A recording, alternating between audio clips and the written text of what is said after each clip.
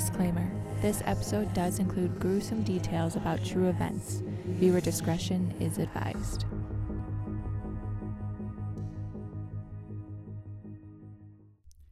Hello, everybody, and welcome back to the Crime Vine podcast. I am your host, Felicity Brooke, and if you are new here, basically, this is a true crime podcast. I like to stick with cases that aren't as widely known across the globe. I feel like everyone's case is just as important as the next, and it feels more personal to be able to tell the cases of victims that don't really have much of a voice, that the media is not letting them have much of a voice without, because they don't have the exposure. And it is awesome to talk one-on-one directly with the families and just to be able to be that person that they might have been, hoping or praying for, just someone to tell the case and get the case of their family / friends out there. So before we dive into this case, I just want to ask you guys to please take a moment to rate and review this podcast on whatever platform you are listening to. It greatly helps me out, but not only does it help me out, it really helps these victims and their families out to seek justice and to get their voices heard. I've said it a million times before, and I'll say it till the day I die. I don't do this for fame or anything like that. I do this because I truly want to see these victims' families get justice and get their voices heard. I want the world to know their cases and to be that helping hand, because sometimes most of these cases just need media exposure in order to get anything done. So that is what we are doing. I'm also on Twitter and Instagram. On Instagram, it's more of a meme, lighthearted, not so serious area, and that's at the Crime Vine podcast. And then on Twitter, it is more victim advocacy and case updates, and that's at the Crime Vine PO1.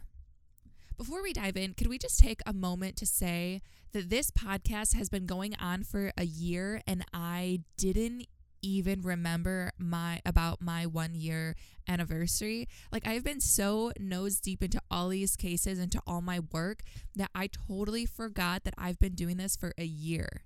That is absolutely insane. Granted, I did take quite a few breaks during this time. That's why there's not 52 episodes, but to think that I have been invested in true crime and I've always been invested in true crime, but it's a whole different level of being invested into these cases when you're actually a creator creating episodes or whatever you do if you're a creator. But it's just absolutely insane, but it's also kind of a good feeling to know that for this last year, I have been reaching out to victims' families. I've been talking one-on-one with them, and I've been getting the world to know these cases. It may not be a large portion of the world, but I'm getting quite a bit of playback on each episode. So it's just, I don't know, it's just amazing to think. And I just want to take that time and thank you guys if you've been here from the beginning. I know quite a few of you guys have supported me before I even uploaded my podcast. Before, when it was just on Instagram, that's the only platform I was on. So I just want to take a moment and thank you guys all for supporting me and to allow me to continue doing this and allow these victims to get their voices heard. So thank you guys all so much. And so if you guys don't already, grab yourselves a drink because this vine will rope you in.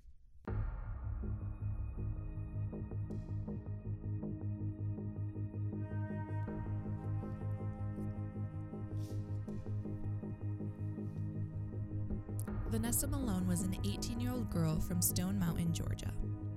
Vanessa thought that her name was too plain for her and even asked her mom why she didn't name her something more exotic.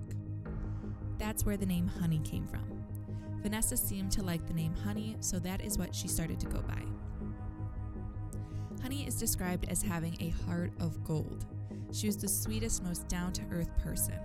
She would kiss everyone goodnight and always told the people she loved that she loved them.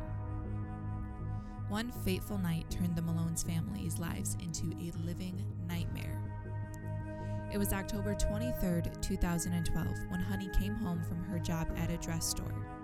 She told her mother, Flora, that she was going to go out for a little bit. When she left the house, about 3 minutes later, she walked back in and told Flora that she loved her and she will be back soon. Honey didn't have a car, so her option to get places was to walk. She walked to her friend's apartments for a night out. Honey made friends very easily. This apartment that she was going to that night was also a known drug house. They would deal right out of the apartment. It is unclear as to what happened between the time Honey walked in the apartment and the time of her death. Police believe it was a case of she saw too much, so she needed to be taken care of. Police believe she either walked in on a home invasion or a drug deal gone wrong. Honey's friends who were in the apartment told the police that there were between 3 and 6 men who kicked open the door. They claimed they were beaten and tied with a belt and the cord of an electric razor and thrown into the shower.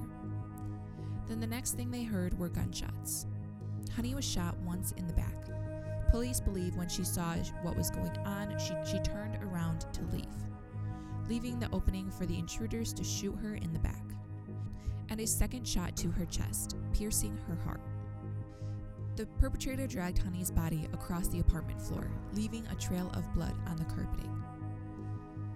They took her into the bedroom and threw her down face first on a pile of dirty clothes in the closet. Police found shell casings on the ground. There were also large shoe prints on the front door and in the gravel. They also found blood drops outside of the apartment, but the blood did not belong to Honey. Police talked to the neighbors who did see the suspects. Police were told that there was some type of confrontation in the parking lot, and one of the perpetrators appeared to be shot in the leg, the other perpetrator helping the shot one to the car. Police followed up with all the hospitals in the Atlanta metro area and surrounding counties, and no one was admitted with a gunshot wound to the leg, leaving the possibility that they could have gone to a hospital in another state, or he was stitched up by a local doctor. Flora and Cassandra, Honey's mother and sister, believed that the Honey was lured to the apartment to silence her. Flora sees it as if they already have one body on their hands, why wouldn't they kill the other hostages? Flora believes that the perpetrators thought Honey knew something or saw something. Honey would never just walk into a kicked-in door. Cassandra believes that the crime scene was staged to look like a robbery so her alleged friends could get off with her murder. Authorities tracked Honey's phone to a location about half a mile from the crime scene, where it stayed until it died. Nothing was taken from the home except for Honey's cell phone. The men who claimed that they were tied up, their names are Yak and Mercy, Honey's alleged friends. They are not officially considered suspects. Police think the main person of interest would be Mercy. From interview reports, it appears Mercy was very deep in the drug gang. All the drugs, weapons, and money belonged to him. So if anyone knows who would want to hurt Honey, it would be him. Mercy was charged with theft by receiving stolen property and possession of a firearm by a convicted felon. He pleaded guilty and was sentenced to a year in jail. Yak pleaded guilty to violating the Controlled Substance Act and tampering with evidence. However, neither of them have been charged in connection with Honey's murder. Police seized a handgun in an unrelated arrest that could possibly be the murder weapon. The person arrested was labeled as a person of interest in this case before he was arrested. He was found with a 9mm gun. At the crime scene, the shell casing the police have found belonged to a 9mm handgun. Police don't know yet if this shell casing is from this exact gun. They are awaiting test results. I have yet to find any information about the testing on this gun. There is not much information out there on this case. They can't for sure say that this shell casing belonged to the bullet that killed Honey, but it was found at the crime scene, which links the owner of the gun to the crime scene. There was a family that moved into this apartment where Honey was killed and said when they walked in, there were red stains all over the carpet. The landlord told them that it was just fruit juice. The women living there put some peroxide on the spots that was supposedly fruit juice, and it started bubbling up, indicating that this was in fact blood. Honey's family will not stop until they have answers, and the killer or killers are behind bars. Things just don't add up in this case, and Flora and Cassandra see that and they want justice. Flora told Crime Online that a $50,000 reward for information that leads to the arrest and conviction of the suspect or suspects still stands. Anyone with any information on this case should call Crime Stoppers Atlanta at 404-577-8577. And you can remain anonymous.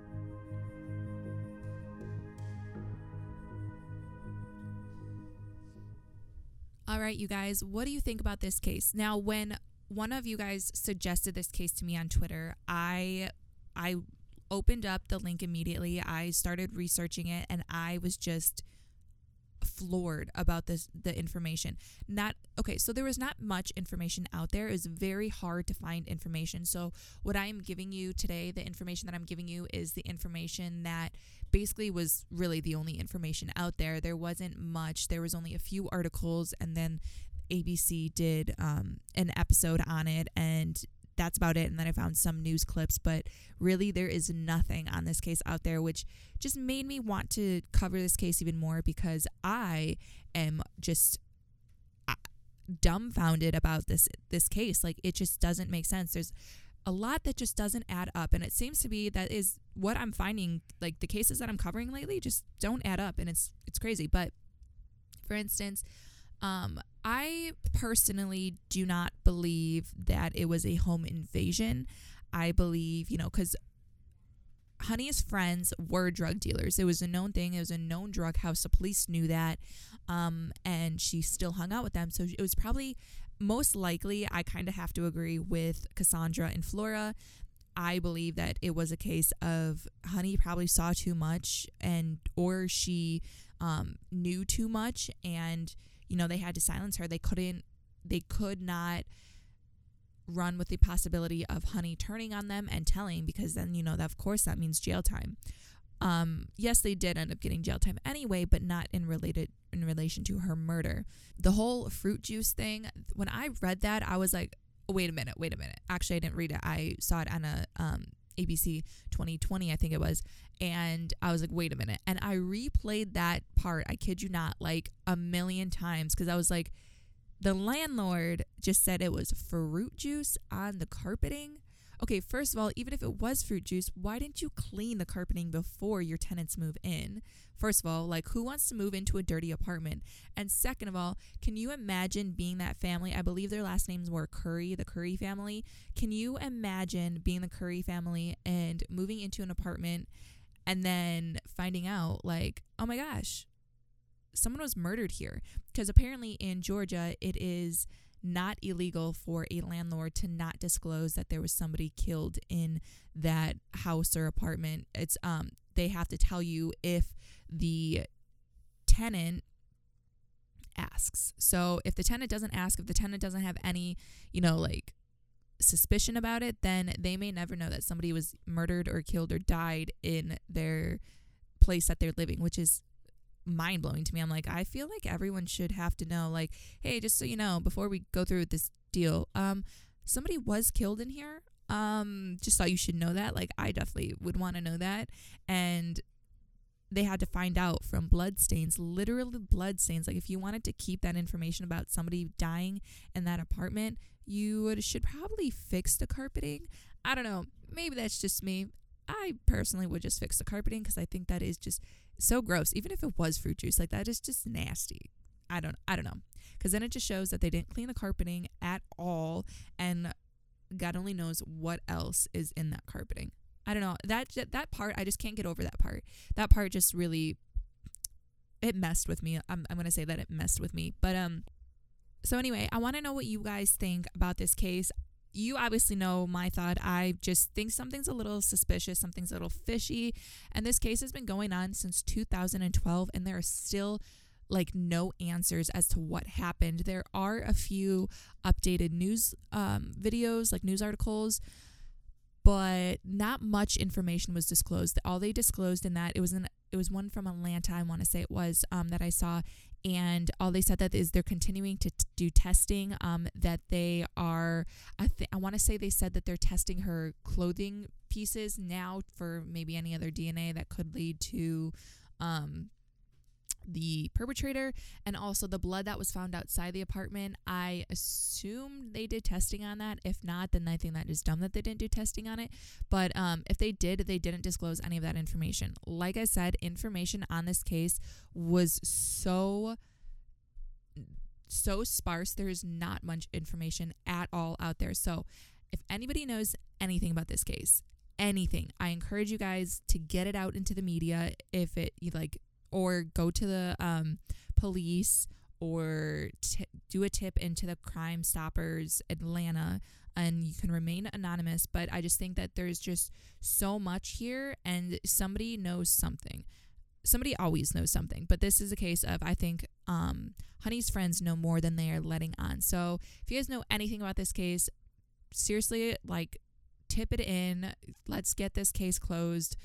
Let's get this case solved, I should say. This case should be solved, not just closed.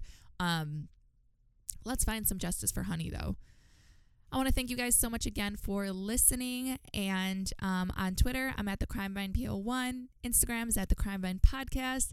And I guess I will talk to you guys in my next podcast episode.